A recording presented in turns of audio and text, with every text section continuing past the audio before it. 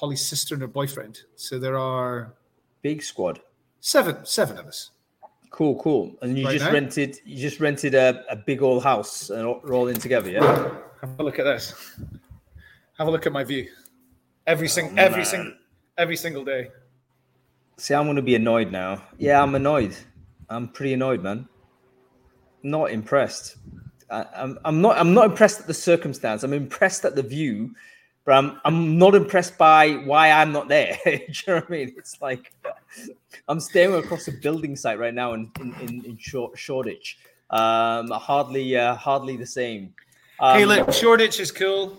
You can't complain. I know, but you know what? That looks like paradise, and Cornwall is surprisingly like that. It's like irrationally underpopulated. But in the world of remote, I reckon like half of the UK is going to flee there. There's no reason why it shouldn't have like 10 million people living in Cornwall. Well, I can tell you that the property prices here would support what you just said because they are extortionate. It's priced in, basically, the idea people want to live there. It's expensive. Yeah. It's expensive. Yeah. Yeah. And you need a car, obviously, several cars if you've got a family, because the public transport is too big and weirdly shaped for you to get anywhere comfortably in public transport. So you're going to have you guys 2 cars, right? So you got to maintain that. So yeah, it's probably pretty pricey, but you get space and you get like beaches basically, which is rare in the UK. Yeah. Oh, it's amazing. There's like 200 villages basically right around might be more than that. 200, 300 villages right around the coast of Cornwall, and every one of them is slightly different. They've all got their slightly unique character, but they're all beautiful, all of them. Yeah. It's and we've got some Cornish friends in the recruiting industry. Matt Buckland, I believe, is Cornish. Right. And isn't Matt Alder also sort of from Cornwall? Yes, he is. So there's a few of the recruiting community, the big wigs of the recruiting community from there, but they obviously moved to London, moved to Edinburgh to get into those spots, you know. My first ever customer candidate ID is in Cornwall. It's Specsavers. Amazing. Yeah, well, anyway, folks, we're talking about better places to live. And it turns out Adam Gordon is doing the a pseudo digital nomadism style or work from anywhere, right? So relocated family for 7 weeks or whatnot into a very underrated part of the world, Cornwall, folks. So if you fancy, a bit of English sort of seaside vistas, then Cornwall might not be a bad place to be. Good surfing as well, apparently. So if you ever want to get involved in that, then Cornwall is the place to do it. Anyway, we're live, everybody. Welcome to Brainfood Live on Air, bringing it to you every Friday, no fail. And it's episode 163 today. And this is a show I always wanted to do because it deals with two topics I'm really quite sympathetic to.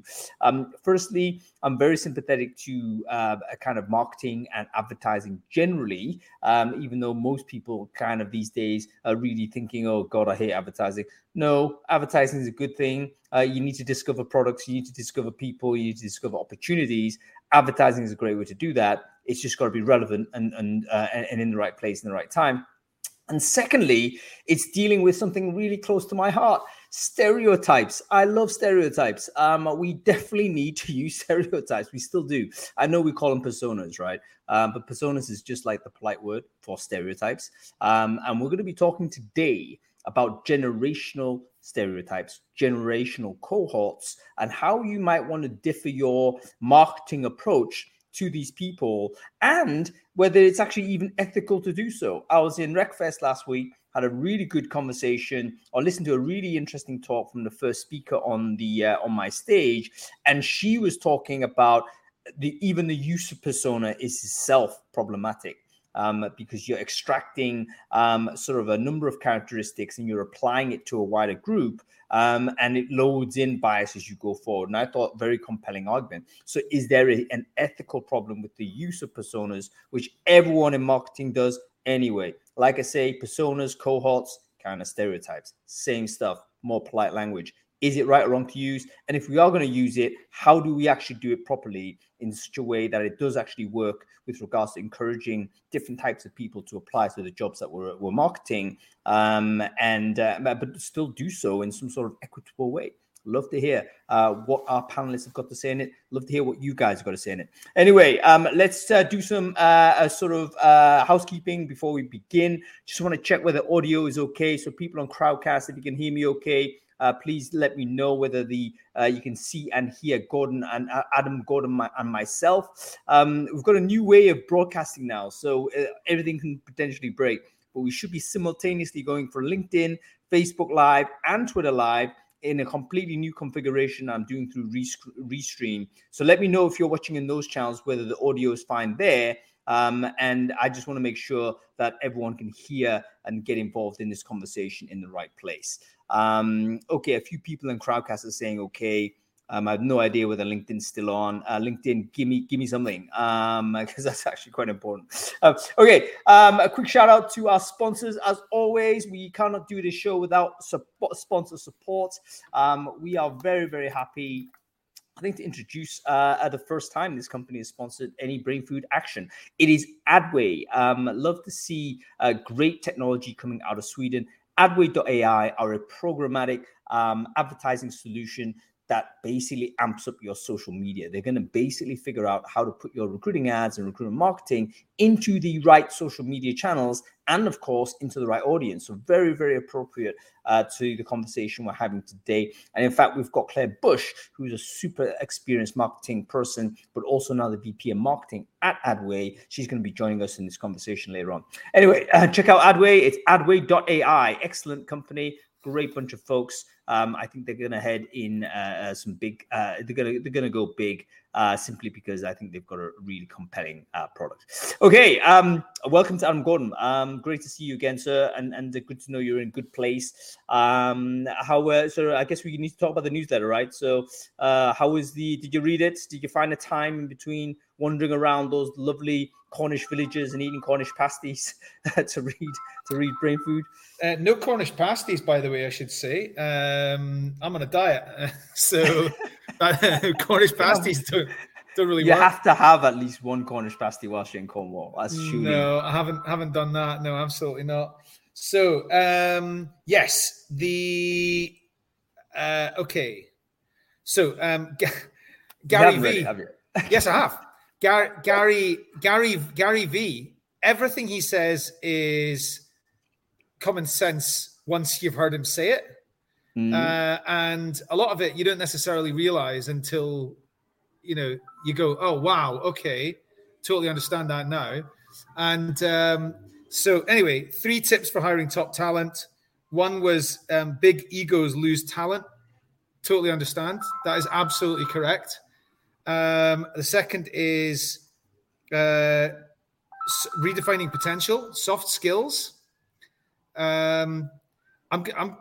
Do you need to answer the door? It's not the door. It's my phone, and I wonder if it's a problem.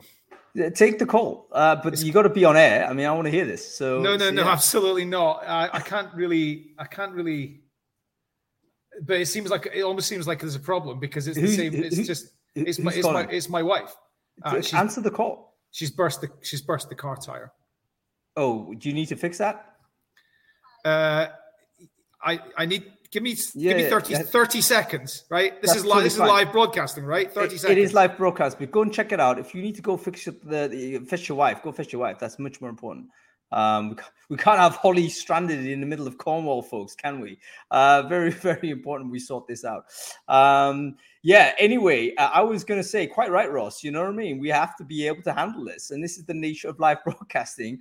If stuff happens, you got to keep going. The show will go on. There's lots of stuff going on. Happy wife, happy life. I think you're quite right, Keith. But in this case, if there is a situation where Holly is on the side of a road, that needs to be taken care of. Dude, what's going on?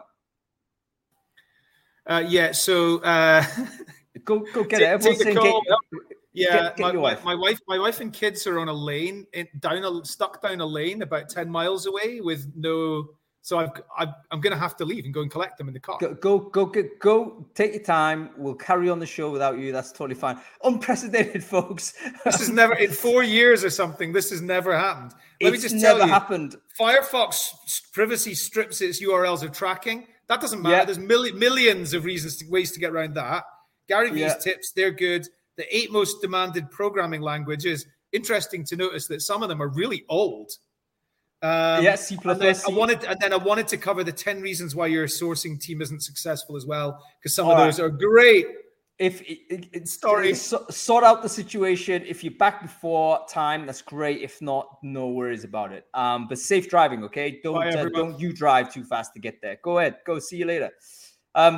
Goodness me, would you ever believe that? I mean, this is the why I love live broadcasting. People say, why do you actually get a studio and do recorded? No, because you would not see action like this. Adam Gordon having to put his Superman vest on to go and fetch his wife. Oh dear. Anyway, at least it sounds like Holly and the kids are okay, and it's just going to be a case of fetching, basically getting them picked up in a car. So hopefully we'll get Adam Gordon back on the show. Anyway, loads of stuff to read in the newsletter. We always kind of review it. I just recommend you do read it, not only because I write the damn thing, because I do think it adds a little bit of interest, adds a few things that might be adding some value to your thought process in the week. It is called Recruiting Brain Food for Your Week Ahead.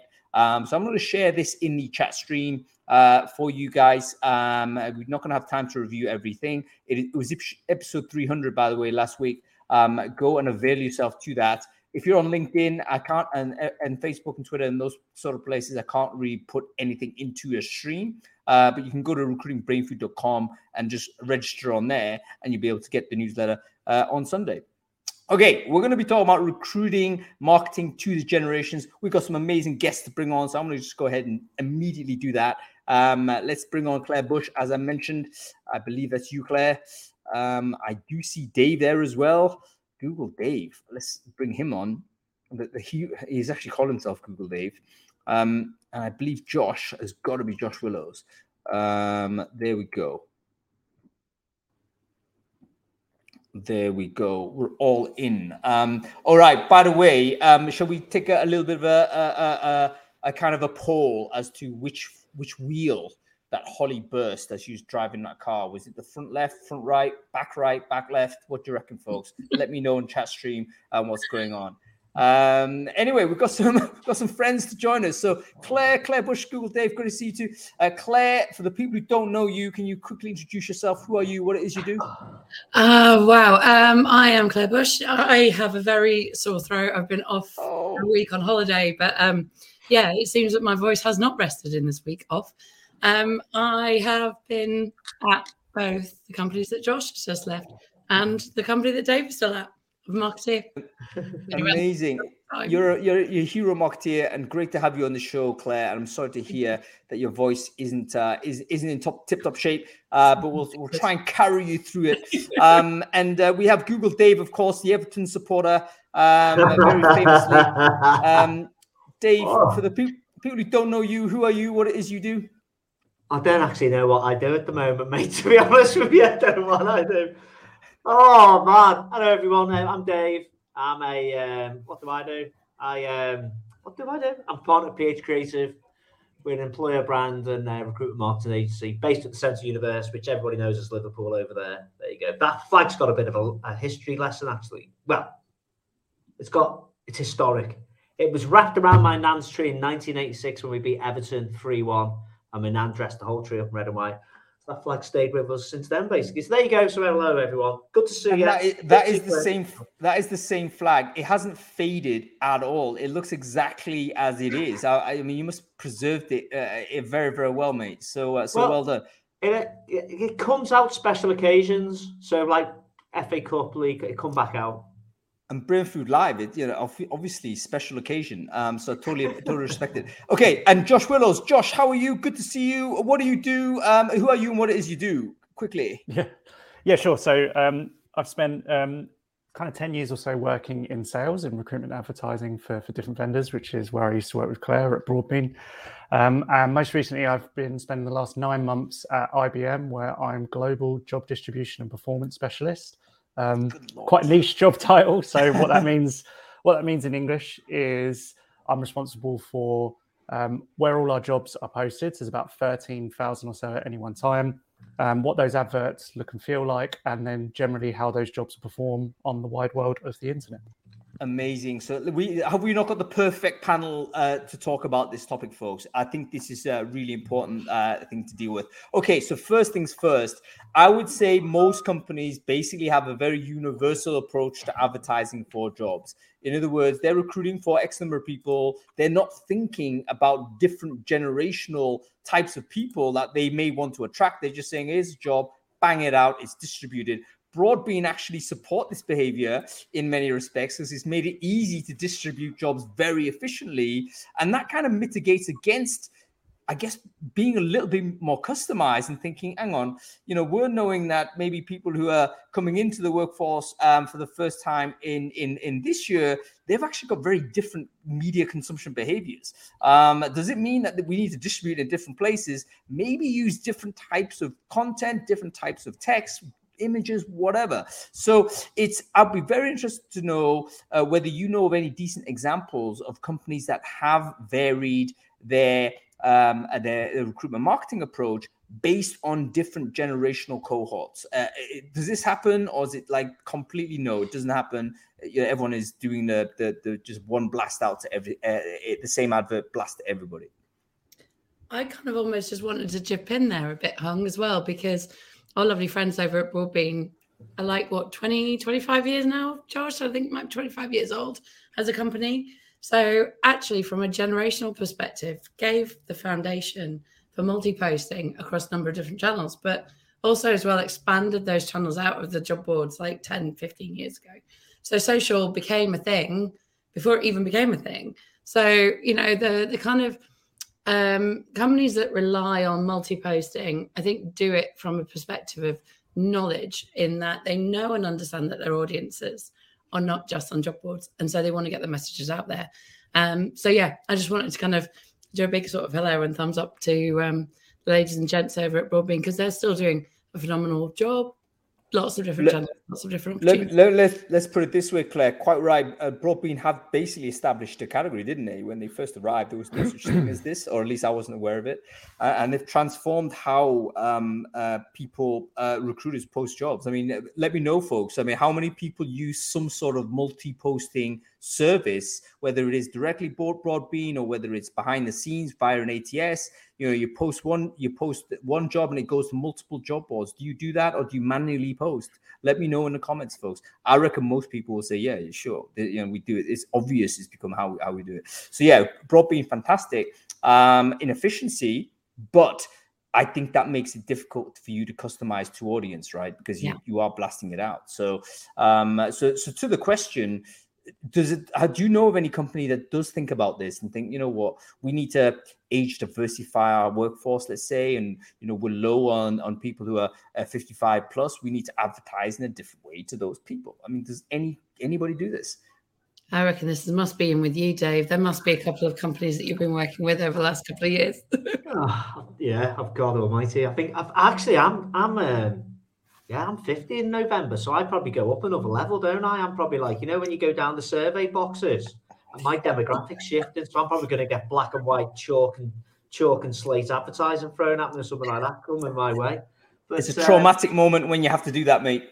I remember when I hit the 35 bracket, I thought, oh my God, I've peaked. Not only have I peaked, but it's like such a big bucket. Is it 35 to 55 or something? Right. It's like, holy shit. Right. Like after this one, it's all over, So it's like, oh my God, yeah. I totally get what you're saying. Yeah, but that's it. That interest, that actually, now think about that. If you think about it, it's, if you just back up to the beginning, Broadbean is a convenient way to get a message out, right? So that's what it does. So if you imagine the business problem several years ago, I can't believe it's 25 years old. Jesus Christ, that makes me feel even older. But if you back up, the business problem then was, regardless of the sophistication of the message, which is the start point of what's the message before we even put it out anywhere. Basically, Broadbean's there. It's like, right, we can access places where your audience is, and you can touch it once, so to speak, and it's distributed to the many. So that's like saying, right, here's an advert, put it in all in the 70s, you can put it in all magazines and all press that's relevant to you and touch it once. So actually it's the business challenge of being able to have multi-distribution in an easy way to an audience. That's the problem it solves. So, that was a problem that's being solved. So the efficiency of getting it out there, whether it's spray and pray or the right message or whatever, but the ability to get a message into multiple channels really quickly, it solves a problem kind of thing, because that's a problem, really. Now, if we just back up, God, I feel like going back to when I used to talk about these things in 2014, 2015, there's a couple of steps before we get to how do we get to them. So the first thing is, what have we got to say? What have we got to say to them? So that means understand who you are and the characteristics and the reputation and all that stuff that you want to talk about for yourself, that's going to help you stand out, maybe cut through some noise, but be of interest to the audience. And there will be some things that you want to say that aren't interesting to them, so you don't say that to them. And there'll be some things that you say that are interesting to them, so you say that to them. Now, different demographics, different age groups, considering the whole inclusivity, all kinds of different things are how we understand these personas. And that's a whole other subject matter, personas, I'd imagine. But there's sort of key elements you understand there. Then you need to decide what is it you want to say to them, where you're going to say it. So like, I now know who I am as a person. This is what I'm wearing. These are the things I like to say. What pubs am I going to walk into to the audience of where my audience is? And I think that has changed. That has definitely changed. If you go back to the old days of advertising, a guy called David Ogilvy, who I'm sure loads of people have heard of, and his books are fantastic. One of his favorite phrases was, your consumer isn't, what is it? Your consumer isn't a moron. She is my wife. And basically it's saying you need to love your consumer as much as you love your wife and understand them, and understand your consumers as much as your wife. And David Ogilvy is an absolute, Ogilvy Advertising, one of the biggest advertising companies on the planet. But he just talks about the quality of the copy all the time being tuned into the audience. So forget where it goes and what it looks like. And some of the greatest creative directors on the planet are brilliant conceptual copywriters. And they take the insights of an audience and they really understand it. And then they will have a way of just coming up with these. In fact, there's something I saw yesterday, and it's from Ogilvy Advertising. And it was the Nationwide's On Your Side, or On Your Side Nationwide. And that was written like 30 years ago. And they still use that line today, kind of thing. So crafting the message is really important. That comes from understanding the audience. And then things like, what's the format does that need to be in? Where's the channels does that need to be in? Broadly, and get to multiple channels. Now, if you just take, say, I don't know, early careers, the amount of effort that goes into early careers in our world, like in the world of talent and recruitment, like companies put a lot of effort into that, and it's, what have they got to say? How does it show up? What content formats is it in? What channels is it distributed into? And then when you talk about channels, you think about owned media, so your own digital channels, Instagram, everyone's TikTok crazy, high production versus lo-fi production. I was reading something yesterday, which is like, there's a belief that in sort of the Gen Zers, the TikTok's becoming a more important search engine for them when it comes to certain information and media types. And Google's like, well, hold on a second, what's going on here? So it's interesting. I read that as well, by the way. That was an interesting Business Insider. And I think it's true. I mean, when's the last time you search Google for anything? It doesn't work as a search engine, You only do it to cross-reference stuff that you already know about. When's the last time you actually discovered anything via a Google search? Recruiter's obviously a bit weird because we don't do it. As a consumer, you don't do it. Well, and also that's quite interesting that. I mean, I don't want to go too off topic, but Google's mission in life has always been to give you what you're looking for very quickly and easily. That its algorithm's built around that. Now, you try doing that now, and you're just you're getting targeted. The landscape of the ads with on the first page is getting bigger and bigger and bigger. So we don't like advertising. We screen it out.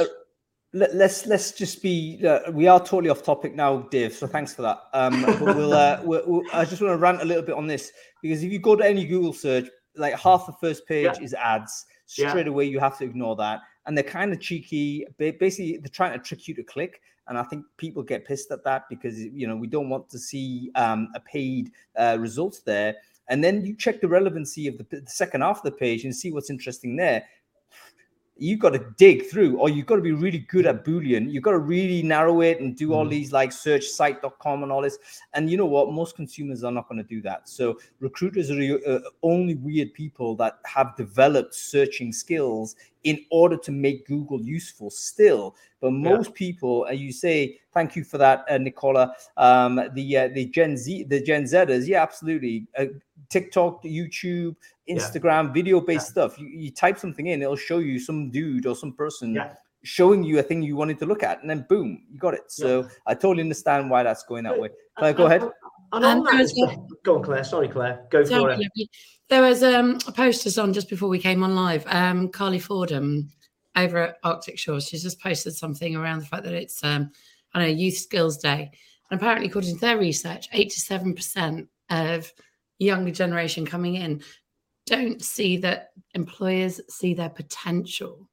Now, is that because the employers are putting out ads like they've been doing for the last 20 years, or startup scale-ups have basically been just fallen into the well of this is how you write a job ad and this is how you recruit?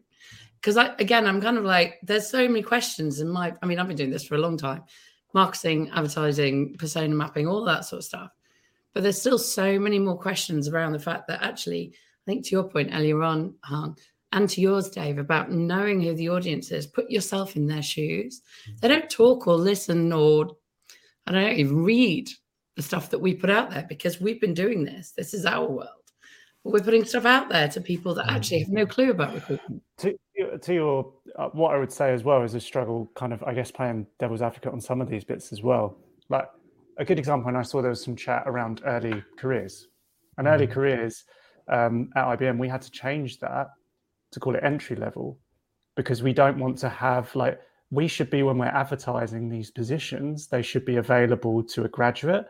But if your granddad wants to start a new career tomorrow, it should be available there as well. And I think what we have, which isn't an easy one to answer, is basically two problems. And one is not many businesses have an army of copywriters.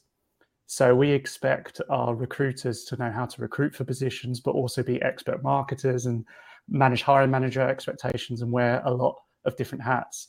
But that generation that you're speaking about, Claire, expects everything to be tailored to them.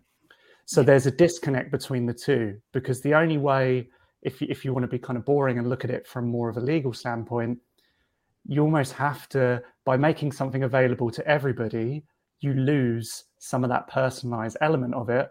But then we are further from the expectations of what a Generation Z millennial as well is looking for, because they want an advert that speaks directly to them. So it's a difficult one to weigh up, I think. But it is and it's not, because then if you think about marketing techniques over the world, like the world over, this last even 5 years, personalization and customization of content in terms of the channel or the format has been around and being used across marketing for generations. So why is it that it's not actually applied in recruitment marketing? Why have we not taken that step?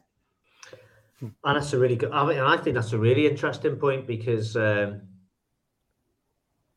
haven't. I mean, they literally haven't. I mean, we when you look at the sophistication and techniques that are used to amplify a message and personalize, and then follow that person round, and not just keep showing the same thing.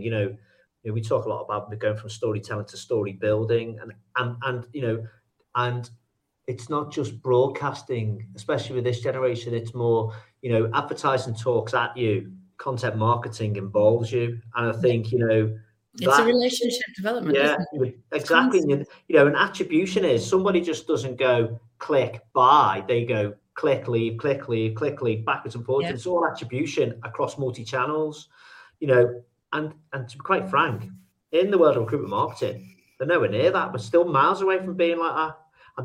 And that's why it's like we get a message and we just push it out. And the job, job descriptions is actually at the point, it's further down the funnel. Yeah, the job description for me is the sticky bit in the middle, right? So it's actually once someone's got excited by what you're initially offering, come back and done that 2 or 3 times, got a bit more of a picture of what it is that's on offer for them and whether or not they've got an affinity with that offer. And then the job spec is actually, you know what, I could see myself being here, but actually what does that entail? So that's the sort of nitty gritty detail. You know, that's a second, third date kind of stuff. The first part, the hook, the attraction piece, all of those elements that you do the story, kind of, you put the markers out there. That's a campaign. That's an advertising campaign. You don't expect someone to come and buy a car just because they've seen one picture of it on a billboard as they've driven past. So why would you want or expect someone to come in and give you years of their life or hours of their day? Yeah, I think on, like, we've had examples of that, and I agree with you, Dave, like, and Claire, recruitment marketing is always behind marketing in that sense. Like, I've had conversations with like the sales part of the business who get marketing, right? And they understand that classic thing that we always hear, which is you may have 10 points of contact with a prospect before they choose to buy. But sometimes we're not afforded that same level of, well, just the same amount of time. Like, it's a much easier sell to go and say to a hiring manager whose needs are always urgent, we're going to sponsor some jobs on some job boards, and we're going to put it on LinkedIn, and we're going to do this, and we're going to get candidates immediately. Really, we need the 120 days, 160 days before that requirement is even there, that we can start building a relationship with those candidates before we're even asking them to apply to the job. So again, it comes back to one of those other, that's the marketing element of it. The other side of it, which so many businesses struggle with in recruitment, which has been spoke about on many podcasts and talked about at many conferences over the years, is the forecasting element as well. Like, how do we have that down the road, 3-6 months down the road line? How do we have that vision connected between the two different departments so that we can, like you say, be speaking to these candidates and getting them warm before we even need them? That's the problem we face.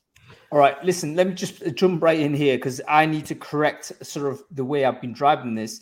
You guys are absolutely right. There's a difference between the recruitment marketing aspect and recruitment advertising aspect.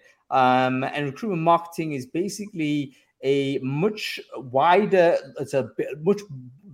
bigger story arc, essentially, that you're giving to that audience. Whereas the job distribution is at the very, very narrow end, where by that time, you should have already have built some sort of resonance with that audience if you've done it successfully.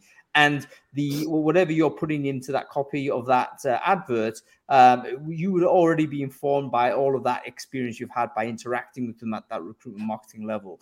So let's reorientate this conversation back to generational cohorts. I started this at the beginning with a bit of a provocation to say it's basically a stereotype. Stereotypes are okay. That's my provocation, okay? Because we need to, operate with some sort of like a big generalization. Otherwise, we won't be able to be efficient. If those two things are true, then how do we do recruitment marketing to those different cohorts that we're talking about? Be they sort of early entry. In this case, Josh, I am going to say the younger generation first job, which I totally accept. It's a different problem that we want to have accessibility for everybody who should be entry level. But let's talk at this point about Gen Z, like young people coming in first time, then Gen X, then Boomer, and then Millennial or whatever it is. Like, how are they different, and how do we speak to them? Are you guys prepared to give me some broad brush sort of things here that we could work with? On one thing I would say on the job distribution side, because I think this is really, really simple to cover, but I think for a lot of businesses that can be inverted. And what I mean by that is they don't fix the foundations, which we've already kind of loosely spoke about, but their idea of moving or advertising is, I put a job on prospects. Oh, okay, well, that's going to hit the graduate market, box ticked over there. It's a very similar thing we see with diversity. I will put it on this diversity job board, and now all my problems are fixed. I think from purely job distribution and a job ad perspective, that's the kind of method that I see in the job distribution side. Yep, great point, Josh. I mean, we do know there's niche places, right, where there's certain demographics that, in fact, these products are typically designed so that, it's there to attract people very explicitly sometimes.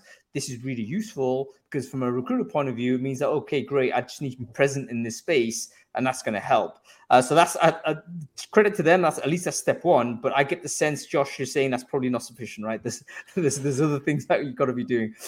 Yeah, I think so. And I think like talking when we talk about cross-generational and I guess more into like how do we market to them, I think like you're always going to have like your 4 different pillars, if you want to call it. Like it's sensible to look at maybe something along the lines of career website. It's sensible to look at LinkedIn, Glassdoor, maybe an Indeed. Like that's kind of like spread betting. It's just getting your foundations in place. I think one thing that we've already touched upon loosely, but we're talking about marketing, and I think it probably is important to understand as well, like over the next 5 to 10 years, if we talk about like what really is a strategy, the majority of the workforce is going to be moving towards Generation Z and millennials. Like that is just coming. There are more people that are staying in work than ever before at the kind of boomer level, but it is going to be kind of targeted towards those areas. So there are certain things that we know that are consistent about the millennials and Generation Z. So I guess one area which is a good place to start is just video in general. Like that's how a lot of people tend to consume the media. And we've seen, so to give one example, every now and then, like it looks like our careers website breaks. And when we're looking at that, bear in mind, sometimes this information could be in India where we get a lot of traffic, I would say, to job adverts in a disproportionate amount. But we started seeing huge referrals coming from YouTube.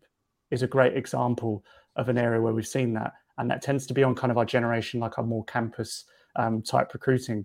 So actually looking at targeting platforms like that, the classic thing of saying where your candidates live, and we've already kind of talked about that, is one area when you're looking at particularly the younger generations seems to have or bear a lot of fruit for us. Well, I think that is like a stereotype. Tom, I totally get what you're saying. I guess I'm trying to rehabilitate the term because I think we just, I don't like I'm dissatisfied with the idea we can just change something by renaming it because we are making big generalizations, right? So making those big generalizations on this cohort, we do know that the younger generation increasingly are using more video than the older generation. That's definitely true. You can see by the adoption rates of things like TikTok. Claire, I'm going to come back to you on this. I'm with you, but it's not so much like the video channels that we're used to hearing about, like YouTube, because YouTube is very different to TikTok, and it's got a very different kind of the whole emphasis of it all is very different. And I think massive. Just on this note, Claire, just quickly, but it could well be that it starts in that certain demographic, but it spreads everywhere. And I think you're right. YouTube now is very widely used by almost everybody. But it started young and it's spread everywhere because it was obviously entertaining and obviously useful. I think TikTok and Instagram and stuff like that is likely to have the opportunity to get there as well. But we simply have a kind of a laggard situation, I think, that might map against certain generational cohorts, let's say. I think it's more of a case of usability. So we've just done a big study on like all the social channels that are in the hands of everybody. So if you think about the total addressable talent market as opposed to just the sort of active talent that we've seen, and we've got all of the data from the job boards over the years, but actually in order to put your employer brand, your message of what it's like to be within your organization, to help your organization grow, there's no better way than being in the hands of that potential person, whatever generation they're at. And actually, the majority of users, of mobile internet users, are on at least 4 different social channels. So, it goes without saying, you look at where your audiences are, but if you're not able to produce content for those channels, then you're kind of almost like hitting yourself into a wall before you started. So it's about that education piece back into your organization and investment in, I think someone said it in the chat, like, what are the technologies? What are the sources that you can leverage to get that sort of over the hedge moment and be in the right place at the right time? I mean, I'm old enough to understand, the martini message. That's what I was studying when I was like coming up through university. And I studied relationship marketing before social media was even a thing. But it's the same essence. And understand enough about the markers of someone in order to kind of really spark up that behavior. And that's what you want to do. That's all this is. So when you talk about the stereotypes, I agree with you completely. Stereotypes is a great word. It's not a bad word. It's not a negative connotation. It's a really great way of us understanding the audiences that we're trying to talk to.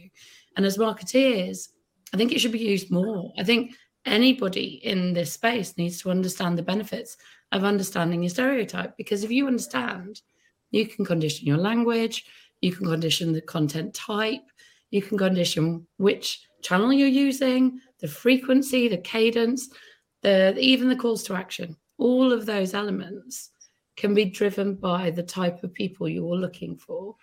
And then the only other thing that I would say on that as well is we talk about personas being a lot based on like the experience that we want or the skills that we want. Well, what about the mindset? And this kind of goes back to Carly's mention that I said earlier on. Different generations, certainly generations younger than me, are really struggling with finding those organizations that can see the potential that they can bring. And it's about that spark of imagination, or it's the content that they're really excited and get engaged behind. How can we bring that out more? That's another conversation, I suppose, as well. But for me, it's like, can we change or can we add mindset into that persona map or into the stereotype that we're looking for? Yeah. Let's nail this down to a very specific issue. And I'm going to go to two different generational cohorts where employers might have an interest in increasing their population. So let's firstly early entry, and then secondly, older generation. If I'm a company and I say, right, I need to age diversify my company. I want a multi-generational workforce. You know what? Everything I've got is like middle career, 30s and late 20s, early 30s. I need younger people. I need older people. Okay, the younger cohort. What do I need to do in terms of messaging, content, placement, etc., to address that audience? Where do you want to start? maybe what, because I like sometimes as well. I kind of talked a bit earlier about like building the foundations, and there are certain things that they agree upon. It's not like they're too alien that you can't find any middle ground. Like there are certain things that always score very highly. If you looked at any LinkedIn report, Glassdoor report, Indeed report, generally, like you're not going to ever offend anyone by having a clear stance on wage transparency, for example. Looking at things like flexible working, actually, it's something that people in early careers tend to look for, but also people coming towards the end of their career don't necessarily want to be pulling 70-hour weeks at the same time. So you can find common ground in some of these areas, benefits as well being others. So I think sometimes as well, focusing on the areas where you can hit both is really good. And then it's probably the delivery of the message. All right. First interrupt. Sorry, Josh, I'm interrupting you here because you made a really good point. I just want to underline it. Number one, look for the universals, right? Look for the universal things that you think, actually, this is applicable to everyone because this is simply a good thing for employers to do for people. And any generation might be interested in that because they're all people. So number one, look for the universals if you want to age diversify your business. Go ahead, Josh, go ahead. Second point, I stopped you there. So I think what I was kind of saying, so I think there's that. And then I've seen loads of great comments actually coming out in the chat. And then I think this relates to what Claire is. Once you have like some of those consistent messages, then it's about the delivery of those messages is often, I think, as important as in going through. So for example, we already mentioned like something like a TikTok might be something that's a better way of getting that message out. Equally, there's been great success for businesses using things like SMS, simply because it's just a different way of communicating. Now, if we get an SMS, we're probably expecting a delivery half the time, let's be honest, or a message from my bank. Like it grabs our attention much more in some ways than maybe a WhatsApp does. So it's just sometimes as well, the way getting that message and then the delivery of it can make a really, really big difference depending on which market you're going for. Yeah, and there might be some generational differences. I just recall sometimes people like receiving letters. If you've received a letter before and then you had a big period where no letters have ever arrived, getting a letter these days might be a bit of a thrill, like a handwritten letter or something. Maybe that works to my cohort, right? The generation that basically experienced letter writing at one point, saw it die, and then no letters were ever sent. Then to get a letter actually might be quite cool. Probably wouldn't work for someone who's never received a letter, I would imagine, because they wouldn't understand or have any kind of nostalgia about that. So maybe the channel itself, the mechanism of delivery, can also map to a generational stereotype. Okay, any more ideas in terms of how we address, how do we kind of age diversify our recruitment marketing approach? One of these ways, and I think Dave and I have done this a couple of times and talked about it for many different methodologies, but creating matrix frameworks over all of the kind of important points. I think you mentioned the 4-box earlier on, Josh, but that in itself as a tool with your team, sitting down and saying, right, this is a problem that we're trying to solve. This is a way that we can kind of get to the shortcuts. So you literally carve up a piece of paper and say, okay, who are we actually really wanting here to pay attention? What do they really need to hear in order to be giving us their attention? And then what will help us to convert them into our kind of journey or bring them along into this journey. So there you've got your messaging, you've got your market, you've got your cohort, and then you've also got your channel type.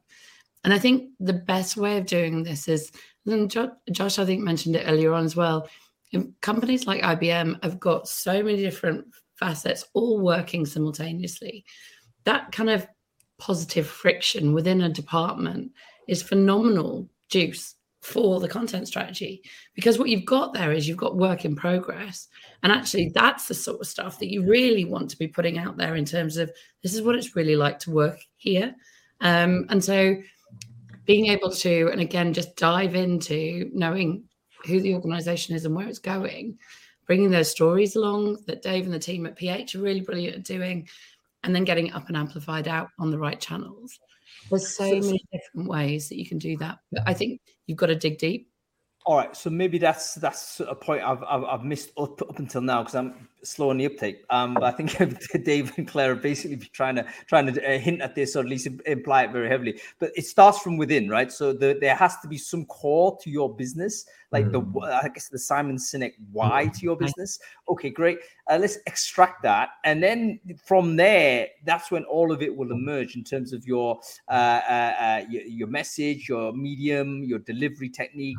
But that central thing needs to be very clear in your own mind internally before you can even broadcast that out. Purpose, right? So if you've got a purpose, you've got then something that is multidimensional, so it will work for all different generations. You've just got to find the right side that will go into that cohort. That's all it is. Yeah, and it may be those sort of what your business is. It may well be a message that will resonate equally to different generational groups, or it may be narrow. We don't know, but at least sort of where it hits most. Folks, I just want to do a quick break here, simply because we always do this in every Brainfood Live. It's turned into a bit of a ritual for us, but I think it's really important because Brainfood Live is a conversation starter. It's a space where people have a conversation. It should never be a place where we turn into a bottleneck and stop the conversation from continuing. So for the folks who are interested in this topic, we're talking about recruitment marketing across different generations. If you're here, then you're interested in it. Take a moment to connect with everyone else who's watching this show. The way to do this is simply to take your LinkedIn profile URL, stick it into the chat stream, stick it into the comment thread, wherever you're watching it. There's going to be hundreds of people watching it, no matter where you're at. Go ahead and put it in there, and then make sure you connect with every LinkedIn profile you see. Because you can be sure all of those people care about this conversation. Why not have this conversation after we come off air? Because unfortunately, we do have to come off air. But please make sure the folks that you connect with, you can carry on this conversation and dive deeper. Because I already suspect we need more time to dive deeper into this. Okay, great. Get on with that, folks. Dave, let's go to you on this. Any quick thoughts you can throw at us on this? I just thought I'd try and give a couple of tangible sort of examples like of the two areas that you spoke about. I'm like, so just let me just chuck this out. So if you take the early careers, for example, I'll just think about a couple of things that we may have done in the past or that goes to my head. So we went with BT and they want grads for cybersecurity, right? So we figure out what BT want to say. So that's the strategic sort of message, which ends up being we are the protectors, because they protect the nation, they protect the NHS, but nobody knows it. It's secret. We know early careers. We kind of understand their behaviour. We've got to make this look exciting and feel like they could be part of this community. We know that grads want to learn, and actually grads in the tech world go and learn in Reddit. So that's a pub they hang out in. Okay. But BT's got a real weak perception at the moment in the world of cybersecurity in terms of the grad market. So we create an unbranded campaign which goes into Reddit, which is a challenge and a conundrum that they have to crack, which is interesting to cyber folks. And the reveal is BT. The BT then takes them to a digital escape room where they experience the brand and get to know about working in cybersecurity. So there is an example of, very quick, what's the message, change perception, go into a space where they go learning in passive mode, not looking for a job, they're in a passive state of mind at this point. And they go into Reddit, and that's just part of it, a whole integrated campaign. But there's some key elements. Then the next thing is... Hang on, before you continue, Dave, if there's any kind of case study link that you have that we can review or look at, please share that in the chat stream. I think that's a really good idea, folks. So in this example, what Dave's talking about is a brand that is discredited. Thank you, Afonso. Quite right. We can see that, yes, the BT is the type of business that attracts an opinion. And it may be that a particularly skeptical opinion from exactly the cohort they want to recruit from. And the way to do that is to just go into the medium first, and lead with the medium rather than the message, sit there and then create some sort of experience that would encourage them to have a reveal type experience. So you kind of... I guess you push the brand back a little bit and create the experience first, and then say, oh, actually, this brand created this experience. Yeah. That would be one technique. Go ahead, Dave. Second one. Yeah, and just to sort of round that off, I mean, BT were quite brave in what they wanted to do with the execution of that, and it wasn't just the front end. And this is where, in the world of talent, we have this is where we have more opportunity. So the experience then moved into. And this is a marketing sort of delivery to drive advocacy, which is all part of the advocacy, and ambassadors is a channel to market, right? So they get the offer letter, but the offer letter is an experience. So half the letter is secret writing, you get a UV light and you find a secret place online.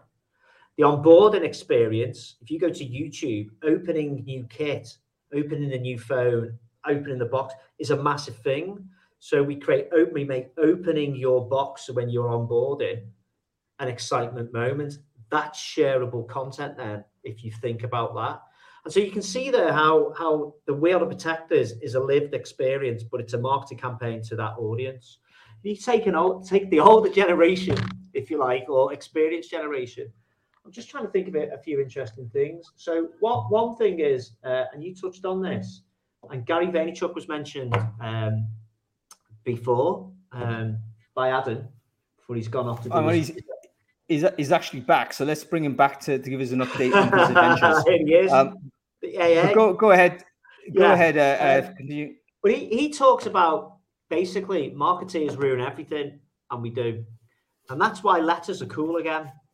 Because, email, I mean, who really takes much notice if you're a software engineer of LinkedIn messages? Like, they get absolutely bombarded to the point where they're no longer on LinkedIn. They put ad blockers on their browsers and stuff like this. So marketeers ruin everything. If we go with that thing, the thing they ruined that we stopped going into, that might be cool again. So creative outreach is cool. Right. Yeah, and a bit more energy, basically, a little bit more effort and energy, if that's what you want to do. And by the way, that we know diversity means more effort. If you're trying to diversify your workforce, you can't. It's not going to be more efficient than just not doing it, right? So it's going to take effort and energy. You need to win the argument internally to increase your capacity, increase your bandwidth to go ahead and do it, and then go ahead and do an interesting stunt. Okay, let's round of applause for Adam Gordon. Being able to multitask away. Did you actually solve the problem? Did your wife shout at you? What was the situation, man? Give us a quick update. First of all, I put my cape away before I came back on, of course. She burst the tire in her car, stuck down a country lane about 15 miles away. And so I had to just go and collect the kids. I said she was waiting for the guy from Churchill to turn up and change the tire. I was like, I can change a tire. She said, you weren't touching my car. Anyway. The discredit there, the emotional damage, man. Holy crap! Your wife is not prepared for you to change a tire, man. It's either a very good car or you're a very bad person at changing tires. More importantly, I'm sorry. I'm conscious that I haven't heard anything that anybody said except for what Google Dave just said, which I agreed with all of it. Can I just give the one thing I wanted to say about this subject? And I was probably going to save it for the end. So the fact that I've not been here doesn't make any difference to the flow of this conversation anyway. But one thing I wanted to say is if you've got the right type of communications and the right type of technology, then you don't need to be thinking about personas, and you don't need to be thinking about creating communications for people based on their demographic clusters, because you can personalize today to the power of one with a programmatic type of approach, which means that somebody who's 18 and black and female and somebody who's 64 and white and male are getting exactly the type of nurture communications from you, the same type of nurture communications for you, because of their behavior and what they've been doing and what they've been how they've been interacting with you and your business, because actually they've got a lot in common, whereas that black 18-year-old female may have nothing in common with the other black 18-year-old female. So every single human is different. Personas are really important. Demographic personas are really important when you start to think about this. But then once you start to be able to work out actually what each individual is doing, and you are using the right type of tracking and programmatic, technologies, you can serve everybody a communication experience, which is, as I say, to the power of one. That, I think, is a really fantastic monologue, Adam. And I don't think anybody's not going to disagree with you there. Wouldn't it be wonderful if we could be so accurate to have a conversation and be treating everyone in a personalized way? I think all of us would like that. We tend to think good candidate experience or good consumer experience is exactly that level of concierge. The problem is, always people say, it's not scalable. People try to scale it with technology, but then we have all of these privacy issues where companies are saying, you can't track this, you can't track that. You mentioned already at the start of the show, before you had to go and repair a car, that basically Firefox have rolled out a default anti-tracker, right? So they're literally stripping out the UTM, so you can't track even an open. No, the two comments I was going to make about that are, first of all, not very many people use Firefox anyway. But second of all, there's all sorts of other ways of tracking people on websites that are nothing to do with Firefox and nothing to do with Firefox stripping your unique, UTMs. You use tracking scripts and all sorts of other things. It's one example, though. And let's say Firefox start getting market share in some way as a result of this. Then you can imagine Chrome starting to think, you know what, I'm going to give that as an option. And Chrome will never do that. Chrome will never, ever do that. Chrome's entire experience is built on tracking. So there's no way that's here. Claire wants to come in. Go ahead. I'm just going to again throw in a question. We didn't used to do this stuff. We used to just figure out where the people were that we wanted to talk to and go and have a conversation with them. We've done exactly that, but digitally. We've done it 2 or 3 iterations because of technical advancements. We are able to have a load of magic dust happening in some ether, this is my technical explanation of it, to basically create lookalike audiences and amplify on user behavior, not necessarily on demographic behaviors or markers or any of that, but on user behavior. That's already there. We're already using it. Back to my question at the beginning. Personalized campaigns need to be what organizations are really investing in and thinking about, because people don't want to just be anonymous anymore or be broad blanket spoken to. I was just going to add one thing, because I was thinking about this as well with a lot of what we're talking about. I mentioned earlier about like advertising, and sometimes we invert the funnel and we focus on putting it on the right place and not the message at the beginning. And one thing I would say from working in-house is I'd be really confident I could sell a hiring manager on doing a TikTok advert tomorrow, because it's exciting and it's new, and they know that their kids use it and all this kind of stuff. But I think what we're getting to with a lot of this as well is we have to, like, I keep going back to the foundations, and sometimes I look at it because I'm looking at everything across 13,000 live jobs, right? But I think we've talked about the kind of why. We have to get the beginning start point right. Even to what you said, Adam, as well, like, what are the things that we know are the same? What are the kind of unifying goals that we can start with? Then we can go in and kind of start to segment out and try and do something that's a little bit more interesting on a kind of more bespoke, I say, tailored package. But I think I would encourage people not to get too distracted by like just the kind of the top of the funnel and just trying the new platforms, and always take a view and say, okay, are we hitting the right messages as our core part of our employer branding as a start point? Yeah, I think. Yeah, very good. There's something, just one thing, Hung, is go ahead. I haven't talked about it too much, but the powers in the community, like the smart plays are build your own communities. That's where the smart plays are. I mean, Hung, you've done that incredibly. I mean, look at this. You know, in fact, you are like a poster boy of how to build a community. You saw a pain point in a space where there's so much content and noise, and you just made it very easy for the entire community to read the best things once a week with a bacon sandwich, you know, and that is a very smart, simple solution to one big pain in the arse for everybody. And so if you can figure out your audience's real pain points and come up with a smart way of encouraging a community, not a network, a community, you'll make friends before you need them, and Adam has been incredibly successful in help create technology that enables this and then uses the behavior of that to really personalize that. And I think that's where the smart money's got to go. That's where the smart money's got to go. Advertising is just going one way, more expensive, and advertising is not content and community. You're muted, I think. There you go. You're back. Sorry, there's a button here that's I muted myself.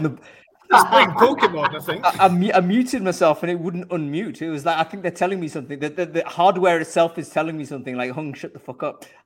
So I'm going to do that. But Dave, thank you for ending on that. I think that's a really good ending point for the show, because maybe that's the next topic to follow up on this one, which is how do you actually create a community in some way where it can kind of take care of a lot of the problems we're wrestling with on the advertising side. Because once you have a community that's prepared to pay attention to you, guess what? A lot of these problems go away because you don't really have those engagement issues anymore, because they already are prepared to accept, oh, this stuff is, I'm voluntarily in this community. I want to be here in order to get this information. The people aren't defensive once they're in. So maybe we'll do that as the next topic of conversation. But anyway, everybody, I think that's about it. Thank you so much for your time, everybody. Great conversation to be had. Lots to think about and lots of learning here also. Let's say goodbye to our guests. So Claire, thank you so much. Great to see you. I know you had to rush back from holiday and all the rest. And it's so sorry about your throat also. I need to send you an email, by the way, on 2023. I'm going to send you that after this. No need to action it, but chew over the weekend. Have a very good weekend, Claire. Dave, great to see you as usual, mate. Thank you so much for joining us. We'll hopefully get you back at some point before the end of the year. And Josh Willows, great to see you, man. We haven't even talked about the guitars on the back there and what kind of music you like to play. But wonderful to see you on the show. I think your debut will certainly get you back, Josh.